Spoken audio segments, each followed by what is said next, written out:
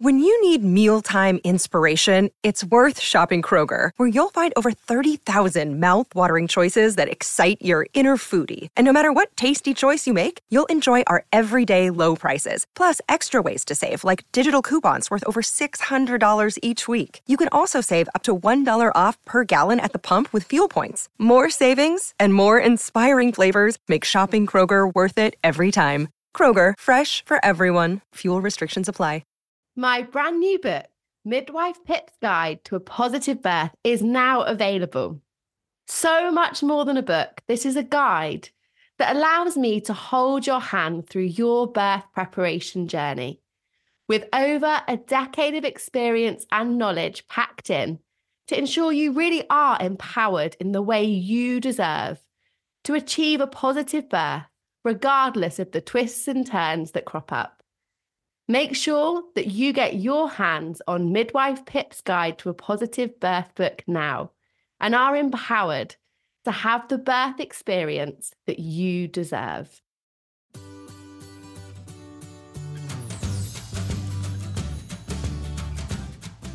Hello and welcome to the Pregnancy Wellness Podcast, hosted by me, Pip, a practicing midwife who is on a mission to provide you with real evidence-based information about pregnancy, birth, and the postpartum.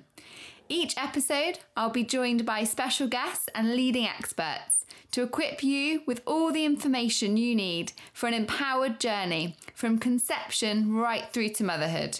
So, with no further ado, let's make a cuppa and get started with today's episode. Food can trigger such a huge spectrum of emotions, from positive to controlling and incredibly negative, and can ultimately lead to damage of physical as well as psychological health. Eating disorders are a complex mental health illness, and so many men and women are living with distorted perceptions of their body image and around the consumption of food. On this episode, I am pleased to be joined by an expert in this area, consultant dietitian Maeve Hannon, who has a range of experience in clinical nutrition and nutrition communication. She is passionate about communicating evidence-based nutrition messages which promote overall health, including a healthy relationship with food. Maeve is the founder of Dietetically Speaking, which promotes evidence-based nutrition messages online and on social media. She currently works with private clients, companies, and brands in the media. She's also an author and recently released her first book, Your No-Nonsense Guide to Eating Well, which is available on Amazon and in a variety of ebook formats. Please note this is an emotive subject that could be triggering to some people, so we'd advise listening to this episode in a safe space with support available. And if you are affected by any of today's episode and feel you need some support, the link to Beat, an eating disorder charity, can be found in the description below. So Maeve, welcome, and thank you so much for coming on the podcast today. I'm really excited to have you on. Oh, thank you so much for having me on. I'm delighted to be here. So I'm just interested, you obviously have your history in dietetics, and I just wonder what kind of got you interested, I suppose, in kind of disordered eating and relationships with food? Yeah, so it's something that when I was first deciding like what career route would I go down, I was really drawn to psychology and also nutrition. Decided to go down the nutrition route, which I absolutely love. But as I've been gaining more experience and working with different clients, it's something that really comes up again and again is a negative relationship with food and just the whole psychological aspect of eating, because it's so closely linked. And it's something that I've just always been really interested in. I found it really rewarding to work with people in that area. And, you know, there's such a high proportion of people that have had some sort of issue with a disordered relationship with food. You know, luckily for most people, that's not a clinical eating disorder. But, you know, on that sort of spectrum of the relationship with food, you know, a lot of us have at some stage, you know, maybe been in a more negative place with that, or maybe seen food in a little bit more of a kind of black and white way.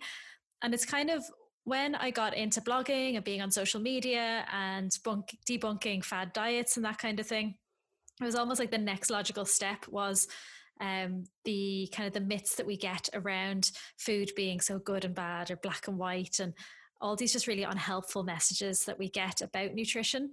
So that's really where my interest stems from.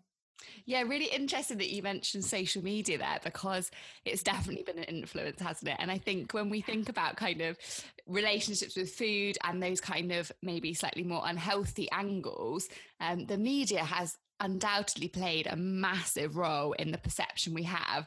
And I loved you did a amazing post on fad diets and your like formula for fad diets. Would you mind just explaining that? Because I thought it just summarized it amazingly, because fad diets are everywhere, aren't they? Yeah, they are, absolutely. Thank you. So basically, yeah, I have a YouTube video that goes through this, and it's basically a lot of the key elements of a fad diet that you see, and I sort of put it together into a formula, and I hope I can remember it now. But it's basically, you take like an exaggerated claim and then you minus the evidence and you multiply it by celebrity endorsement. And basically what you're left with is just absolute nonsense. Because, you know, they were some of the key elements I was seeing, that they're not evidence-based. You know, there's big names or the celebrities behind some of these diets. And, you know, a lot of people are drawn to that. And also just the unrealistic claims. You know, most of us will be drawn to, oh, this food is going to, you know, make you live longer, make you more beautiful, you know, all these things. So you can totally see why people are drawn to that, but it's really, you know, it's smoke and mirrors. It's just not a sustainable approach. And really a lot of those fatty diets aren't just a waste of time and money, but they can be harmful, especially in the long run. Yeah, that's a really good point, isn't it? That actually they can be damages to health. And that's what makes it such an irresponsible thing, I suppose, when these are kind of protruded all over social media. Yeah. So I know we kind of discussed in terms of disordered eating and relationships with food, there is that massive spectrum, and people probably commonly hear of eating disorders and some of the disorders they might be more common with. But could you just kind of describe that spectrum and actually how widespread that could be? Mm-hmm, absolutely. So some of the main categories of eating disorders that we have, so these would be specifically defined in the DSM manual. But basically, it would range from things like anorexia nervosa. So that's a really restrictive type eating disorder. And there's a lot of kind of common traits between different types of eating disorders, but anorexia would be really characterized by being very restrictive, often a low body weight, not always, body dysmorphia. And it's actually the mental health illness that has the highest risk of death. So really serious, can be really extreme. And that's where, you know, if you see people who are, you know, really malnourished and really unwell with their eating disorder, that will be a common feature of anorexia on the severe end of the scale in terms of anorexia. Then we have bulimia nervosa, and that is characterized by purging. So it is the different forms of purging. So it could be vomiting, it can be use of laxatives, it can be over exercise. So it's basically these unhealthy compensatory behaviors to basically get rid of food, kind of use up calories. So laxatives would be another form of purging. We have binge eating disorder. So that is where somebody eats an unusually large amount of food, usually in a short period of time, and it's usually quite uncontrolled. And you know, that there's basically this cycle of binging that can happen, where it can be related to restriction and feelings of guilt and shame around food, which can then feed back into that cycle. You then can get ARFID. So that is a more newly defined type of eating disorder, and it's avoidant restrictive food intake disorder. And it's where somebody eats just a very small range of foods. And it's associated with autism in some cases, or it's where there's just quite strong food fears, and it's not actually driven by body image issues. It's more of kind of a fear of the food itself. And then you have this category of the unspecified type eating disorders. And actually about, you know, more than 50% of eating disorders would fall into that category, because most people don't just kind of slot nicely into a specific diagnosis. So it might be that somebody has most of the characteristics of binge eating disorder, but doesn't quite meet like the frequency of how often you'd be binging to meet that diagnosis. Or there could be overlap where somebody basically has like elements of, you know, different types of the eating disorders.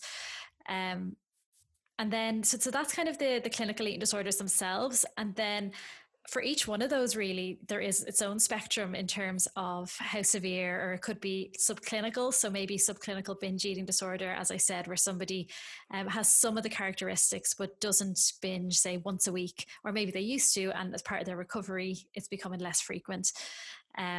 So we have that kind of the clinical eating disorder, we have the subclinical, and then we have the kind of disordered, kind of unhealthy relationship with food. And then we have, I'm not really sure what the best term is for it, because, normal, everyone's normal is slightly different. It's not just one thing, but I guess it's a more kind of freer, flexible relationship with food. So that would be how I would describe that sort of spectrum. Amazing. Thank you so much. And it's really interesting because some of the things that you were discussing there, especially the kind of links with autism, that makes perfect sense. And I've never heard of that before. So thank you for clarifying. That's amazing. And so when we think about, I guess, we've got kind of the eating disorders that are maybe slightly more categorized, and then just this general relationship with food that sometimes can be detrimental and playing into things like fad diets and the obsession with body image and body dysmorphia. I'm assuming that that's kind of something that could be really underreported because of the kind of mainstreamness of it, if you like. Is that what you kind of find in your practice? Yeah, definitely. And I guess even when we look at the statistics themselves, they're really based on the clinical eating disorders. So about 1.25 million people in the UK having an eating disorder, but we don't have such specific numbers in terms of disordered eating or an unhealthy relationship with food. But we do see that even like the clinical eating disorders themselves are becoming more common in terms of, there's been about a third of an increase in diagnosis, and that might be related to improved diagnosis. But also, we do see that sort of rise in those statistics. Yeah, but absolutely, there's quite a few people that either kind of fall through the net, even if they have asked for support. But with these kind of illnesses, it's quite common for people not to seek support, to feel quite guilty or shameful, or to almost feel like it's normal, how normalized it is in our society to feel like you have to constantly be on a diet, or how negatively so many people talk about their bodies and other people's bodies. So for some people, especially if it's on the less extreme end of the scale, they may not feel like there's actually much of an issue there. But if it's having a negative impact on your life, if it's overwhelming, if it's taking over like mental headspace from other parts of your life, then it really is a problem. And I really encourage people to seek support. Yeah, that's really important. And it's scary, isn't it, to think how normal, like you say, it's become. Like to hear someone's on a diet, you don't even think twice, do you, nowadays? Like that just seems to be everywhere, diets and try this and try that. And you do such an amazing job through your social media and through your blogging in kind of dispelling myths about food, because the media really has done us a huge injustice over the years, hasn't it? And we're kind of, I guess, only really scratching the tip of the iceberg and trying to start dispelling some of these things. And I wonder whether you could just kind of, I suppose, allude to some of these massive myths. So I don't think there's been a food group really that's not been caught up in it, has there, in terms of macronutrients and even individual foods like eggs and red meat. So I just wonder if you could dispel some of the myths, maybe around the aspect of fats in our diet, because I know that's a massive one that has caused huge amount of confusion. Yes, good question. Yeah, you're so right. It's a full-time job, basically trying to keep up with all the myths and the fads that are out there about food, and media, social media. There's just so many confusing messages. So you're asking specifically about fats and the role that they play in our diet? Yeah, I just wonder, because I know that's something that people are maybe slightly anxious about including in their diet, and the media has just caused this explosion of confusion that I think probably a lot of people don't really know what the right thing, if you like, is to do around it, consuming them. No, absolutely. Because you're right. There was a lot of stigmatization of fats, especially kind of around the 80s when all these low fat diets were becoming quite popular and were actually, promoted by some governments and things as well. And we do have more evidence coming through, more specifically about different types of fats and the role that they play on our health. But in general, we absolutely need fats. Fats do play an important role in our body. We need fats to absorb certain vitamins, like our fat-soluble vitamins, vitamin A, D, E, and K. And within our body, fats play an important role in hormone production, in insulation of our body, in terms of, heart health and brain health and everything. And that's where we kind of come to the specific types of fats. So particularly in terms of brain health and heart health, our omega-3s are really important. And that's the type of fat that we mainly get from oily fish. We get a precursor form in some plant-based foods. So like in flax seeds and rapeseed oil, that part of that can become converted into the active form of omega-3, but the type in oily fish is already active and ready to go. So that's a really beneficial one. And then our other types of, I guess what we would often call the kind of, healthy fats that just have a lot of evidence behind their health promoting impact would be like olive oil. So there's so much evidence that olive oil is really, really good for us. It's, full of vitamins and antioxidants, polyphenols, and the fats in there are mainly unsaturated fats and monounsaturated fats in particular. And so there's two ways of looking at food. You can sort of break it down into all those constituents, or you can look at the effect that the whole food has and look at the effect in terms of populations. And when we look at the effect of the whole food, it's more representative really, because we don't, break up our foods into individual nutrients and like have a plate of omega-3s. We would have like potatoes and veg and oily fish. So when we look at olive oil itself and the role that it's played in the Mediterranean diet in particular, it seems to have a really protective effect in terms of the risk of heart disease and stroke, and, just play a really important role. So that's a really healthy one. And other ones would be like nuts and seeds and avocado and hummus. So they're ones that would be higher in those unsaturated fats that I mentioned. But other sources of fats would be things like butter, coconut oil, pastries, those kind of foods. And, we can absolutely have those foods in our diet. We often get the message that, we have to almost avoid sugar and saturated fat. And that's not the case at all. A lot of people on a population level may benefit from having them in slightly smaller amounts, but it really depends on the individual, because a lot of the clients that I would work with who would have issues with disordered eating or actual eating disorders, then it may be the exact opposite for them. And they may actually need to work on reintroducing those foods if they've completely cut them out, because nothing needs to be off limits unless you're allergic to it. And as I said, fats themselves do play an important role in our body. That's a really great point, actually. I love that you say that actually we shouldn't be cutting anything out, because that's where I think a lot of again, we allude to the media and kind of restrictive eating is cutting out major food groups. And I think that's probably something that a lot of the general population, even if they haven't got any kind of disordered eating that's been diagnosed, probably struggle with. And I think probably most women and men have experimented with these kind of fatty diets where they are cutting out or restricting major food groups. So that's a really good point, in that actually we should be able to openly consume everything, some things in different proportions to others, but actually having that freedom to enjoy all types of food. For sure. Yeah, I think that is just such an important message. And especially because, as you're saying, it changes over the years, which foods are stigmatized and things. But I guess at the moment, there's a lot of focus on plant-based eating. And although there's lots of benefits in terms of eating plants, a plant-based diet doesn't need to be plant only. And there's lots of benefits to animal-based foods, although we just need them in slightly smaller amounts than the plant-based foods.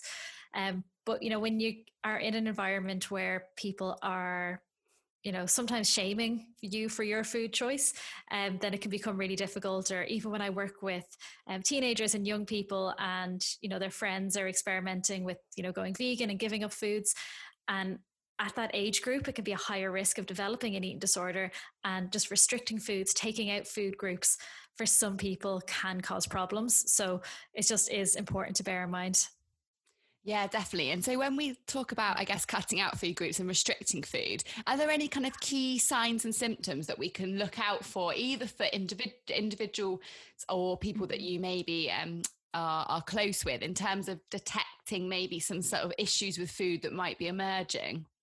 Yeah, good question. So one would be, so what's the level of restriction? So is it that they are, trying to eat slightly smaller portions, or, trying to experiment with having like fruit for dessert sometimes instead of chocolate? If they're doing it in quite like a moderation way, but it's not off limits, then that would be kind of a healthier approach.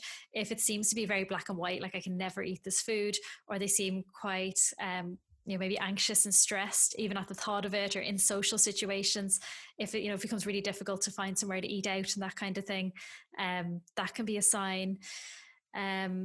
Another thing to think about is what's the motivation behind it. So I guess I was talking about plant-based diets there. So if it is, say somebody's gone vegan and their motivation seems to be mainly around food, and they're talking about food and like saying that there's less calories in these plant-based foods and that kind of thing, then that will be more of an alarm bell, rather than if it was to be motivated by animal welfare or the environment. Because, well, partly because it's from a nutrition point of view, you don't need to cut out any foods, as I was saying. And if nutrition is the main motivator, then it can just be a way of restricting calories, basically. And that's where, you need to be a little bit more cautious. So they'd be some of the things to think about. So kind of what's the reason behind it, and kind of how extreme is it? And is it interfering with social interactions? Is it kind of causing isolation? Yeah, that's a really good point. And I suppose that kind of, in that food becomes a focus of everything and is kind of all consuming, is where it can, I suppose, start to become slightly dangerous for individuals. Mm-hmm. And then when we think, I guess, about the general population, are there any people who are perhaps maybe more at risk of developing some disordered eating or a diagnosed eating disorder over others? Yeah, there are. So as I mentioned, teenagers and young people are often at a higher risk, partially related to the pressures and all the media and social media messages that we discussed. And also, parts of their brain just aren't fully formed in terms of, logic and making rational decisions. So they can be at a higher risk. It's interesting because we're still finding out some of the causes and the reasons behind eating disorders.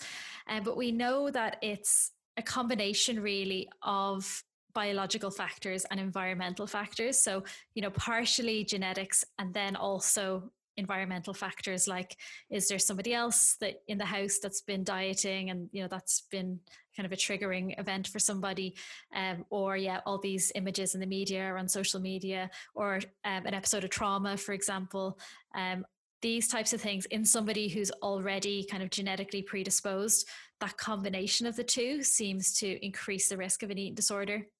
So other things to think about is, if it's in the family, then it can sometimes be more likely, and kind of for a combination of genetic and environmental reasons, because if it's again in the family, somebody may have just kind of grown up seeing that or been exposed to it, or again, it could just be in the genes. So it's not to say that it's anybody's fault. It's not, it's quite a complex picture in terms of what the causes are. Mental health issues as well are quite closely linked. So issues with depression, anxiety, alcohol, drug abuse, being very preoccupied in terms of body image, so body image issues. People who are also have more perfectionist tendencies and quite kind of high achievers, because that can go down the kind of the rigid thinking, less flexible sort of route, which can then be translated into food. And as I said, trauma itself are just quite triggering events, and those events can be really different for different people. But sometimes it's cases of physical, emotional, or sexual abuse. It can be a bereavement. It can be being bullied. It can be being under like a lot of pressure. Or for some people, times like significant times in their life, like somebody trying to lose weight for a wedding, or some people find actually, even if they've been recovered, that during pregnancy can be quite a triggering time as well, or even postpartum, so after having the baby. So there's quite a few different things that can impact it. And as I said, it's generally that combination of genetic and some other kind of lifestyle factors. It's such a complex picture, isn't it? It's so I guess so individual as well to each person. Yeah, sure. Absolutely. So when we talk about sort of, I guess, younger people being slightly more at increased risk of developing disordered eating habits, and that kind of environmental influence, especially in the home environment, is there kind of any things we can do in our family homes to try and reduce the risk of kind of unhealthy relationships with food and eating? Yeah, really good question. And I should say as well that even though these are some of the people that are more likely to be at risk, an eating disorder can impact anyone of any age, of any race. So we often I think I did mention myself, young women, it's not to say that nobody else can develop an eating disorder, and we are seeing higher rates in men in particular and in boys. So in terms of the home environment, it's really important just to try and normalize eating as much as possible, and keeping it as a positive time. So basically, not talking about calories, not talking about diets, cutting out foods, not kind of shaming anyone for what they're eating or commenting on what they're eating too much. And the same goes for body image. So not talking about your own body or other people's body in a negative way.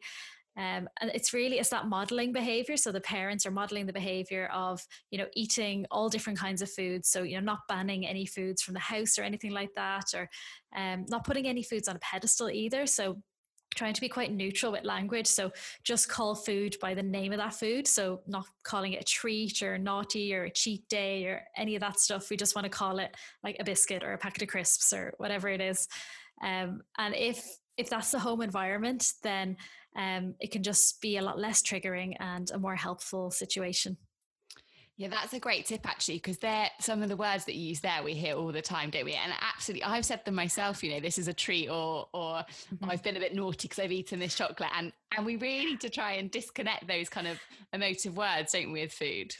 It's true. And it's hard. I feel like treat in particular is a really hard one to break. If you've been, brought up using that word, I have to stop myself all the time. Yeah, absolutely. And even when we speak about like our animals, we give them food as a treat. It kind of radiates all through our lives, doesn't it? For sure. But our language of food is so important, as you say, and that having that variety. And we spoke a little bit about calorie counting, which I think is another massive issue. And I think probably most people, if they haven't calorie counted to some extent themselves, will know people that are rigidly calorie counting for whatever particular reason. And I wonder whether maybe for some individuals, having, I guess, more of an awareness of calories without necessarily doing rigid maths and adding it up and knowing exactly the ins and outs, is that necessarily such a bad thing to some extent? Yeah, so when it comes to nutrition, like there really aren't any black and whites where this is always good and this is always bad, unless obviously you're allergic to something or it's poisonous. But otherwise, there are some people that are able to calorie count or have that calorie awareness, and it's absolutely fine for them, or it's even helpful for them. But on a kind of a larger scale, so it's quite relevant at the moment because with the new obesity strategy, there's talk of putting calories on all menus and being very visible in lots of places.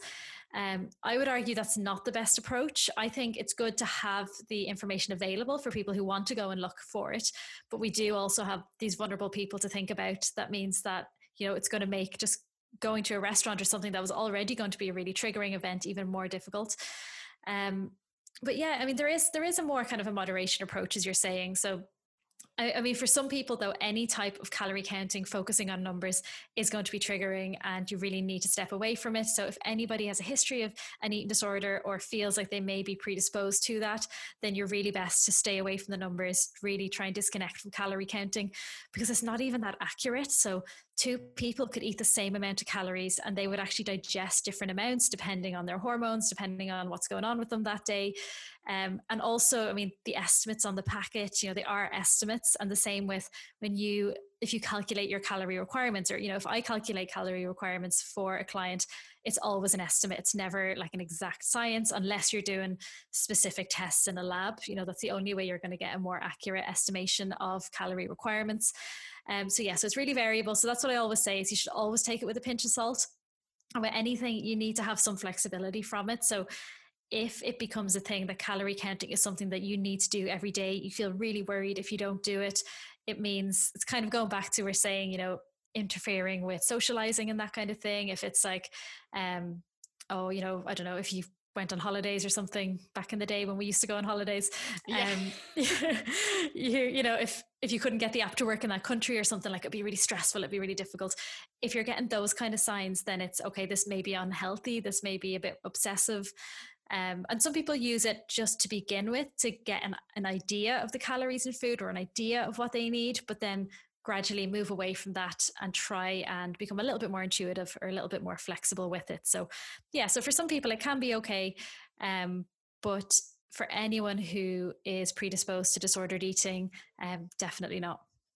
Yeah, that's really great advice, actually, because there's apps everywhere, isn't there, about kind of calorie counting and having that awareness that actually, is this going to become something that becomes actually quite obsessive and unhealthy, and reduces your flexibility, then we need to be just curbing that straight away. Definitely. And I mean, there's such a fine line between kind of healthy and obsessive, because, you know, you start off just being kind of conscientious and thinking, okay, I'm just going to eat well and I'm going to, you know, do some activity and blah, blah, blah. And then that can just start to spiral in some cases into being really, really restrictive or really inflexible. And that's in terms of disordered eating, where we are talking more kind of the orthorexia side of things. So that obsession with healthy eating, which isn't yet kind of an official eating disorder, but it's something that I think is very common, especially in the age of social media.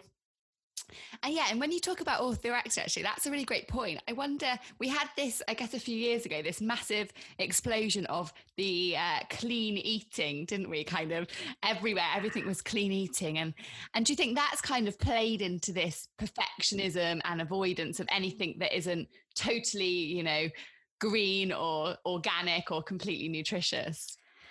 Yeah, definitely. Because even that language, I mean, that's so toxic, talking about food as being clean, because then it's insinuating that other food is unclean or bad. And it's totally that black and white thing. And it was quite clean eating. I found a really insidious one, because on the face of it, it didn't seem that bad. It was like, oh, I'm just eating well. But actually, when you looked at clean eating, it was restrictive. It was talking about avoiding gluten for no reason, you know, avoiding dairy, and a lot of focus on organic food, and, you know, a lot of things that just aren't necessary for a healthy diet. And then again, that kind of that black and white restriction. And for some people, it kind of became, you know, I'm eating clean this day, and then again, this is a cheat day. And this is, you know, words that are, you know, around still, and they're still very common for people to talk about eating clean and clean eating, even though thankfully the fad itself is kind of over. Yeah, definitely. And I've 100% used those terms in the past in a what I consider to be a balanced way, I suppose. But I definitely got sucked up in having those clean eating books, or it's cheat day, so we're going to have a takeaway. Like, I've definitely used that terminology without even thinking about how that could be damaging to the people around me, or our own image. And I think, it's great that we're starting to raise awareness and move away from these terms of good food and bad food, and recognize that all food is nutritious in some way, but and the kind of components of that could vary. Absolutely. And that's where, like, if we look at some of the main principles of eating well, this is something I talk about in my book, is that variety is so key. And when we eat a variety of foods, we get lots of different nutrients, but it also means that we have that flexibility. So if nothing's off limits, again, unless you decide, you know, for ethical reasons, or if you have a certain allergy, you know, there are definitely caveats to it. But for the most part, if nothing's off limits to you, and you then approach it from a place of self-care, and it's more, okay, how am I going to feel good? What's going to nourish my body? But what's also just going to taste good, and what am I going to enjoy? Because that's still an important part. Definitely. Food can be such an amazing part of life, can't it? And that's, I guess, where it's so sad and damaging when that becomes a compulsive or a restrictive or a really negative emotion that's associated with foods, rather than those kind of positive and enjoyments. Absolutely. And that's why I really do enjoy working with people when they start to get that food freedom back. And even if it's just, you know, a tiny baby step in the right direction, that the fact that people can actually, you know, enjoy a meal with their family or their friends again, or, you know, just enjoy the taste of a food that they haven't eaten in a long time. I really enjoy that. That must be such a rewarding moment. And actually, for anyone who's listening who perhaps is going through an eating disorder journey, to hear that is hopefully their future reality, sometimes must feel like a mile away, but actually is really possible with the support and help and guidance that they need. That's it. And it's looking at the kind of the bigger picture of, you know, where have you come from, and, you know, those baby steps as well, because it can seem so overwhelming if somebody's very unwell and they're in a very restrictive place. But if you can gradually start to, you know, work through some reintroductions and, you know, get help with your nutrition plan, it can just make such a big difference. Yeah, absolutely. And I wonder, we've kind of talked about the food element of disordered eating and relationships with food, but I wonder whether physical activity and exercise, where does that kind of fit in? Yeah, so it really depends on the individual and the type of eating disorder or disordered eating that they're going through. If somebody has a severe eating disorder, and for example, if they're admitted into hospital, then they may be on bed rest. So exercise may be off the table altogether. Similarly, if somebody is recovering, but they're at home, but they're getting, they're seeing a dietitian and a psychologist and keeping in touch with their doctor, it may be that they still need to limit their activity. So it depends how they're doing in terms of, how are their blood results, and if it's for women, have they got their period back regularly, and how's their energy levels, and how are they doing with their nutrition plan and that kind of thing, before they can start to increase their activity levels again. And for other people, focusing on, so say, I guess if we're talking about the more, so not a clinical eating disorder, but if somebody has more of a disordered relationship with food, and possibly that might be impacting exercise as well. So if exercise has become kind of an obsessive thing or a punishment, or something that you avoid because you hate, because you really force yourself to do, really strenuous exercise that you just don't enjoy, then coming at that from a place of self-care as well can be really helpful. So focusing on gentle movement and intuitive movement, so movement that you enjoy basically. So for some people, it's like starting off with gentle yoga or some walks, and maybe it's a walk with your partner or your friends. Just something that you enjoy, really. That's the key part of it. And generally trying to just think, okay, well, what would actually feel good today, rather than what do I feel like I should do? So rather than, okay, because if you've been in a cycle of, I need to do this to burn calories or to get a beach bod, or, any of these, more harmful approaches, then it can be a totally different mindset just to think, okay, how does my body feel today? Do I need rest? Maybe I don't need any exercise today. Or would some gentle yoga or a walk feel good? And then, maybe start to build it up a little bit to find other activities that are maybe a little bit more active. But again, it will depend on the stage of recovery. Your brain needs support, and new Ollie Brainy Chews are a delightful way to take care of your cognitive health. Made with scientifically backed ingredients like Thai ginger, L-theanine, and caffeine, Brainy Chews support healthy brain function and help you find your focus, stay chill, or get energized. Be kind to your mind and get these nootropic chews at ollie.com. That's OLLY.com. These statements have not been evaluated by the Food and Drug Administration. This product is not intended to diagnose, treat, cure, or prevent any disease. I love that you mentioned that actually what's going to feel good today, rather than what's my mind telling me that I've got to do, because that's definitely for some people going to be a really overwhelming emotion. So changing your mindset on that's really important. And that beach bod, oh my goodness, what an awful media campaign this has been for years and years and years, hasn't it? And I guess that falls in line with that getting your post-baby body back, which as a midwife makes me so furious. And these are the kind of things that have just caused so much damage to so many people, haven't they? Absolutely. And yeah, that's a really good point to mention that. And there's so much pressure on new mothers as it is. And to have, all these negative media images then about like, here's this person's body, soon after giving birth and everything. And it's so toxic. I mean, it's amazing what our bodies can do and how our bodies can change. And just this, promoting this image that we're supposed to stay and like look like a teenager or an unrealistic model forever. It's just really toxic. It really is, isn't it? And I think for anyone who's experiencing, I guess, maybe some negative comparison or things on social media, it's just so important that they unfollow those people and actually fill their feed with positive and realistic and healthy expectations, rather than these extreme kind of takes on various fads and an image. That's it. Or even move away from people altogether and just follow like puppies and bunnies and just things that make you happy. Yeah, I love it. Definitely. So when we, I suppose, look at the range of eating disorders, do you find that generally people are able to recognise a problem themselves, or does it tend to come from maybe people around them? What's your experience? It's been a bit of both in my experience, because I'm thinking mainly with some of the younger people I've worked with, some more the kind of adolescent group. A lot of the time it has been from the parents, or sometimes from like a sports coach or something like that. But even with some of the adults I've worked with, it has been like partners and things have noticed. But a lot of the time, the person themselves does have some sort of inkling. It's just they may not always be at the stage of being fully ready to ask for help and to acknowledge it. So yeah, it's been a bit of a mix of both, really, in my experience. And I suppose that's where kind of raising the awareness around disordered eating and sort of breaking down that taboo is really important, isn't it? So that actually people can start these conversations and then actually access the help that they really, really need. Yeah, absolutely. And that's where the Beat website that you mentioned is so helpful. There's loads of great resources on there, and there's like specific leaflets about if you suspect somebody close to you has an eating disorder, you know, how do you approach that? What do you do? And even some of the kind of the early signs and symptoms as well. So there's two different ones that are fairly easy to remember. So you have lips, flips, hips, kips, nips, and skips. So that's kind of one approach. And what it means is it's just kind of to remind you of some of the key aspects of disordered eating. So lips is that person being obsessive around what they're putting through their mouth. So are they obsessing about food?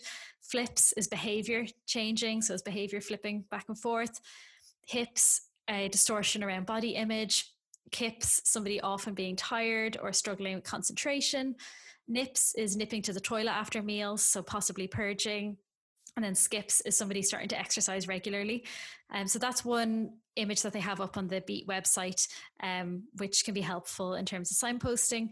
And then another one is called the SCOFF questionnaire. And it's SCOFF, and it stands for sick, control, one, fat, and food. And what it means is, do you ever make yourself sick because you feel uncomfortably full? Do you ever worry that you've lost control over how much you eat? Have you recently lost more than 1 stone in a 3-month period? Do you believe yourself to be fat when other people say you're too thin? And would you say that food dominates your life? So that's another kind of brief overview in terms of some of the signs and symptoms if you suspect that somebody close to you may have issues with food, or if you yourself feel like there may be an issue there. I mean, really the one key question I would always bring it back to is, do you think that food dominates your life in an unhealthy way? And if the answer is yes, maybe unsure, then I would always encourage somebody to seek support, or at least to speak to a friend or a loved one. Yeah, that's a really great advice. And those tools, I suppose, are things that we can almost do just to screen ourselves now and again, maybe when life's getting a bit chaotic, and just reassess where we're at and actually what do we need to be focusing on.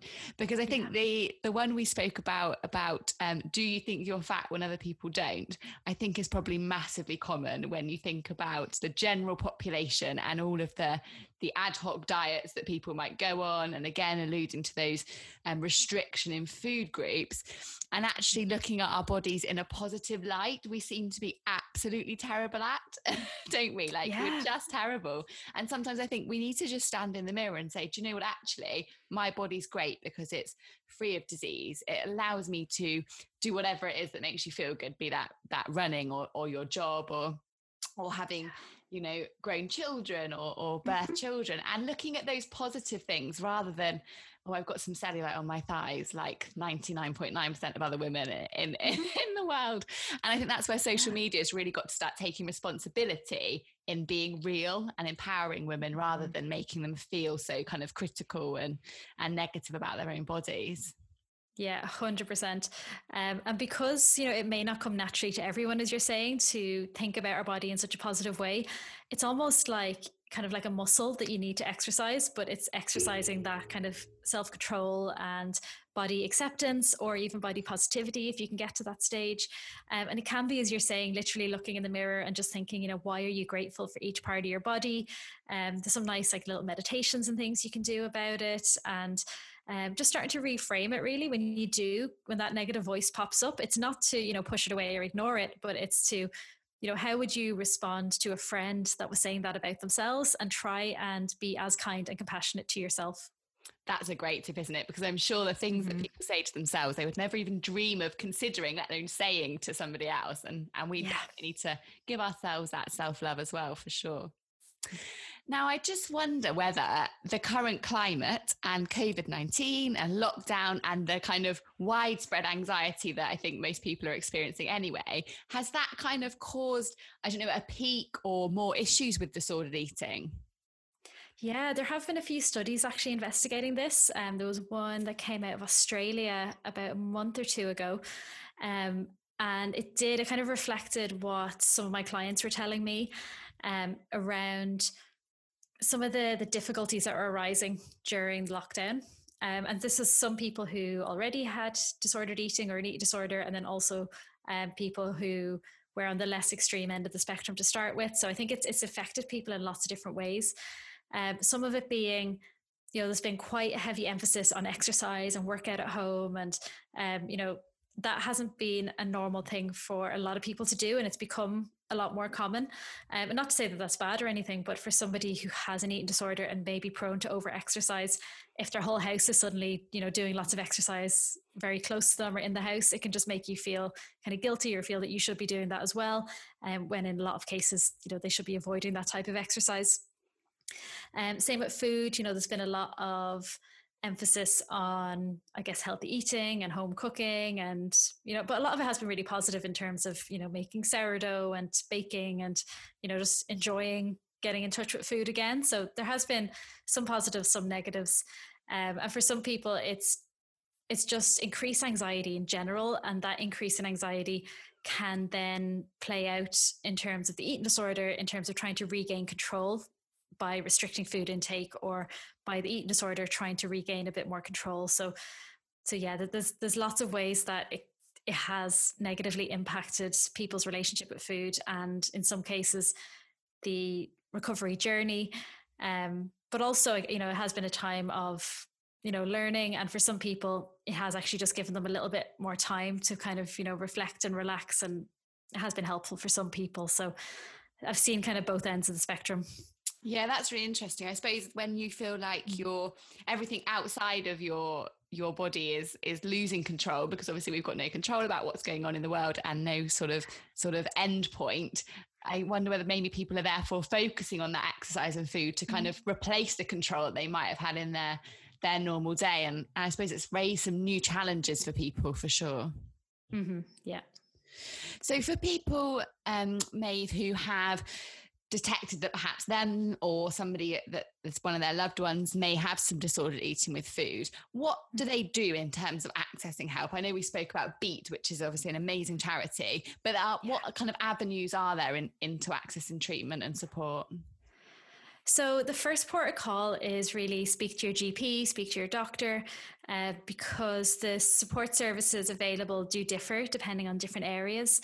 And it's always just good to get that medical support and medical checkup, because if somebody has an eating disorder, it's that kind of 3-prong approach of medical support from a doctor, nutrition support from a dietitian, and psychological support. They're the 3 things that really help to improve and speed up recovery. So that first step is, speaking to your doctor about that, seeing what's available. You'll most likely get a blood test taken to check, some of those important factors. And then it will depend. So unfortunately, some of the waiting lists for actual eating disorder treatment in the NHS can be quite long, but it will of course depend on the area that you're in. But there's lots of, really great specialist teams in terms of community mental health teams and eating disorder teams, and specific to young people and to adults. There's also then, support available down the private route. So, I work with some clients privately online, and there's other dietitians and psychologists and therapists who also work privately. And there's some groups as well. So it again depends on the type of the eating disorder or disordered eating and the overall condition. But, sometimes there are kind of like CBT groups and general support groups. And on the Beat website, they have some support services on there. So really the starting point, I usually encourage people to go to the doctor and to have a look on the Beat website. Amazing. And I suppose sparking up those conversations is like lots of mental health issues, sometimes one of the most challenging hurdles, isn't it? And yes, yeah, and one of the bravest things actually is recognizing that and then accessing help. Mm-hmm. And so I would encourage, I suppose, for anyone who is approaching these conversations and having difficulty vocalizing it, is that it's absolutely fine to write your feelings down and present that to the GP, or take someone with you as a kind of advocate. And are they things that you see kind of happening in practice? Yeah, that can be a really helpful thing to do. I guess when I'm working with somebody, they've often already been through that step. But yeah, it can definitely be really helpful. And the other thing is, I mean, people can be really nervous to talk to those close to them. Sometimes it's easier to speak to, almost like a random health professional rather than somebody who knows you really well. And sometimes it's the opposite way. Sometimes people are more comfortable speaking to those that are close to them and feel strange kind of speaking to kind of an outsider about this. So whatever you find, the easiest as a starting point, it just really is important to have that conversation. So whether it's friends and family, whether it's health professional, ideally both. And if you are really nervous about those first conversations, you don't always have to, go into loads of detail or anything. It doesn't need to be this massive conversation. It can just be, I'm struggling with my food, my body image, I'm working on it, I'm getting support. Just even setting the scene in that way and just, taking it from there, because it'll start to take the power out of the eating disorder the more you can speak about it and get support and kind of bring it out into the light. Because if it's left kind of by itself, it gives it more space to thrive and to take over and to take more control. So it is just really important to have those conversations. Yeah, brilliant. That's really great advice. And I guess in terms of treatment for eating disorders, it's going to vary depending on severity and type. But would you mind just kind of summarising some of the, I guess, most common options and kind of routes that people might be directed along? Yeah, so as I said, it should really be the psychological support, the nutrition support, and the medical support. And then, as I said, it might be support from a community team that would have all of those aspects to support you. Or for some people, especially if they go down the private route, then you might find your own therapist, your own dietitian. And in terms of the therapy itself, so obviously, I can't really speak about the psychological side of things in too much detail, but some of the approaches that, I've heard about or read about and my clients have told me about have been around use of CBT, around acceptance therapy, around the self-guided help as well, self-guided therapy. So more where somebody is either in a group or an individual setting, kind of given kind of reflections and exercises to do, and the health professional, just kind of guides the person through that, but it's a lot of self-directed work. And then there is a type of CBT specific to eating disorders as well. So they'd be some of those kind of approaches. From the nutrition side of things, it really does depend on the situation. So if somebody is a very restrictive eating disorder, or if it's anorexia, then it's often, you'll have a nutrition plan to start with. Somebody has to build up their nutrition intake gradually. And then it's often working through the kind of food fears. So gradually reintroducing foods as well, expanding the dietary intake.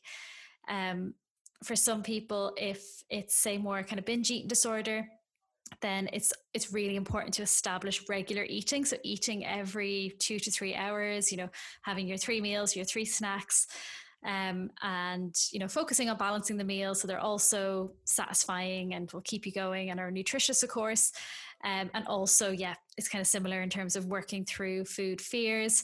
And also there's a lot of debunking and putting into perspective nutrition and the fads and things, because if somebody is struggling with their food and their relationship with food, and they have all these kind of misconceptions or all these ideas in their head, a lot of the time it's about like debunking that and kind of reassuring around food. Yeah, definitely. And I guess that's really useful for people to understand that it is that multi-pronged approach, because you've got the psychological element, the physical element, and then obviously that recovery in terms of looking at nutrition and food and the way forward for everybody. And the debunking of myths, to anyone who is still got any illusions over kind of food restriction or kind of myths around food, I would absolutely recommend heading over to Meve's page, which will be linked in the bio, because you do debunk them just so brilliantly. Oh, thank you. And hopefully people will start to understand that actually all food is food, and that we shouldn't be restricting any kind of food groups, and we need to be working through that if that's kind of a headspace, I suppose, that people might be in. Yes, definitely. Amazing. And so I suppose for people who maybe have not got a specified eating disorder, but have got this general, maybe slightly unhelpful relationship with food or with their body image, would you be able to give us a few little top tips for managing that and trying to work through that and make food more of a positive thing for them? Yeah. So, I mean, the first thing is really, as we were saying, taking food off that pedestal. So realizing that there's no such thing as good and bad foods. It's all about your overall diet, your overall balance, and all foods can play a role in that. And, you know, getting back to that place of enjoying food. So for some people, we'd be doing like mindful eating exercises with food to really tap into, you know, what's it taste like and what foods do you really like. It can be a lot of experimenting. If someone wants to go down the intuitive eating approach route, that can be a really good one. And not for somebody who's, you know, suffering from a severe eating disorder, but for somebody who is on the less extreme end, who wants to maybe improve their relationship with food, it can be really nice because, you know, there are parts of it where you focus on positive body image and that intuitive movement that we mentioned. Nutrition does come into it, but it's the last step. It's gentle nutrition, where you are considering, you know, what feels good, what tastes good, but also, you know, how do I want to feel and what would actually, you know, make me feel good and make sure my bowels are regular and all these other things that food has an impact on. So it's just much bigger picture, but it's really focusing on those internal signals of hunger, of fullness, of eating mindfully, of enjoying food and not being scared of that kind of satisfaction factor, because that's something that a lot of us have, that we're almost scared to feel full or to enjoy our food. You know, that it's almost like society sort of says that you always have to be on a diet or you always have to be a little bit hungry. And it's, you know, it's just throwing away those unhelpful rules and ditching all of that diet culture, and just getting to kind of a freer and happier place with food. But it's quite hard to explain it so briefly because it's such a long process. And it's something that it's a self-discovery journey, and it's very individual, but you know, it's a really worthwhile thing to do. Yeah, definitely. I suppose there's no quick fix in the same way that there is no quick fix in terms of all the ridiculous fad diets that we see alluded everywhere. Yeah. True. And then just to finish us off, I wonder whether you could share us another 3 top tips, but for people who perhaps want to speak to someone who they think may be suffering from maybe a more severe version of an eating disorder, or supporting someone who has been diagnosed. Yeah, really good question. So I think it really does come back to what we were saying. We were kind of talking about it in terms of like a household, but it may not be a household. It may be a friend, but, you know, not using those unhelpful language around weight, shape, food, diets, those kinds of things to start with. Providing lots of reassurance. So, you know, just being there for that person is really the most important thing. And I guess if it's in a more kind of a family context as well, just making sure that, you know, just taking blame out of the equation. So, you know, you're not blaming yourself, you're not blaming the person, and, you know, they aren't blaming anyone, because as we said earlier, it's so complex, all the reasons that can lead to an eating disorder developing. It's not one person's fault at all. And yeah, in terms of kind of practical advice, I would really encourage people to check out the leaflet from Beat on the Beat website. And I forget what it's called exactly, but I think it's like supporting a loved one with an eating disorder, or how do I speak about an eating disorder, or something like that. And it just goes through a lot more. It even gives like little ideas of, you know, how to phrase things. It's really helpful. That's really helpful, because I think people are probably sometimes worried about saying anything in fear of saying the wrong thing, and then that can obviously also cause issues. So having some phrases that you can utilize is really, really helpful in supporting that. Yeah, and I mean, that is something, I mean, for health professionals as well, I feel in this area, sometimes we can be scared to sort of say the wrong thing, but it's just much more important to just be there for that person, to, you know, to be honest, to be supportive, and to kind of, you know, to respect their strength that they have as well, because, you know, they're not going to be this, you know, really delicate person. We're not going to break them by saying anything. It's just, I know I did say, you know, be careful of what we're saying, but it's much more important to just actually be there and to be able to have the conversation. And, you know, people understand that we're all human. We're not perfect, but, you know, we just do our best and just be there for the person, really. Definitely. And life would be boring if we were perfect, wouldn't it? Oh yeah, no such thing as perfect. No, definitely not. So I really hope that today's episode has helped to debunk some of the myths around food, to help raise some awareness about disordered eating, and to really help to support people on a journey to hopefully having a more positive attitude towards their bodies and towards the food that they're consuming. And I'm so grateful, Maeve, that you came on to share your knowledge and your top tips. And I'd really recommend heading over to the Beat website and also to Maeve's Instagram page, which will be linked in the bio for all of her debunking and amazing nutrition information. Thank you so much for having me on. It was lovely speaking to you. Thank you so much for listening to this week's episode. I really hope that you enjoyed it. If you found it helpful, then please hit subscribe and leave a review. It really does make a huge difference to the number of women we can reach out to and empower. For daily free information, inspiration, or details on our bespoke antenatal education, head over to my Instagram page at midwife_Pip. Thank you and see you next time.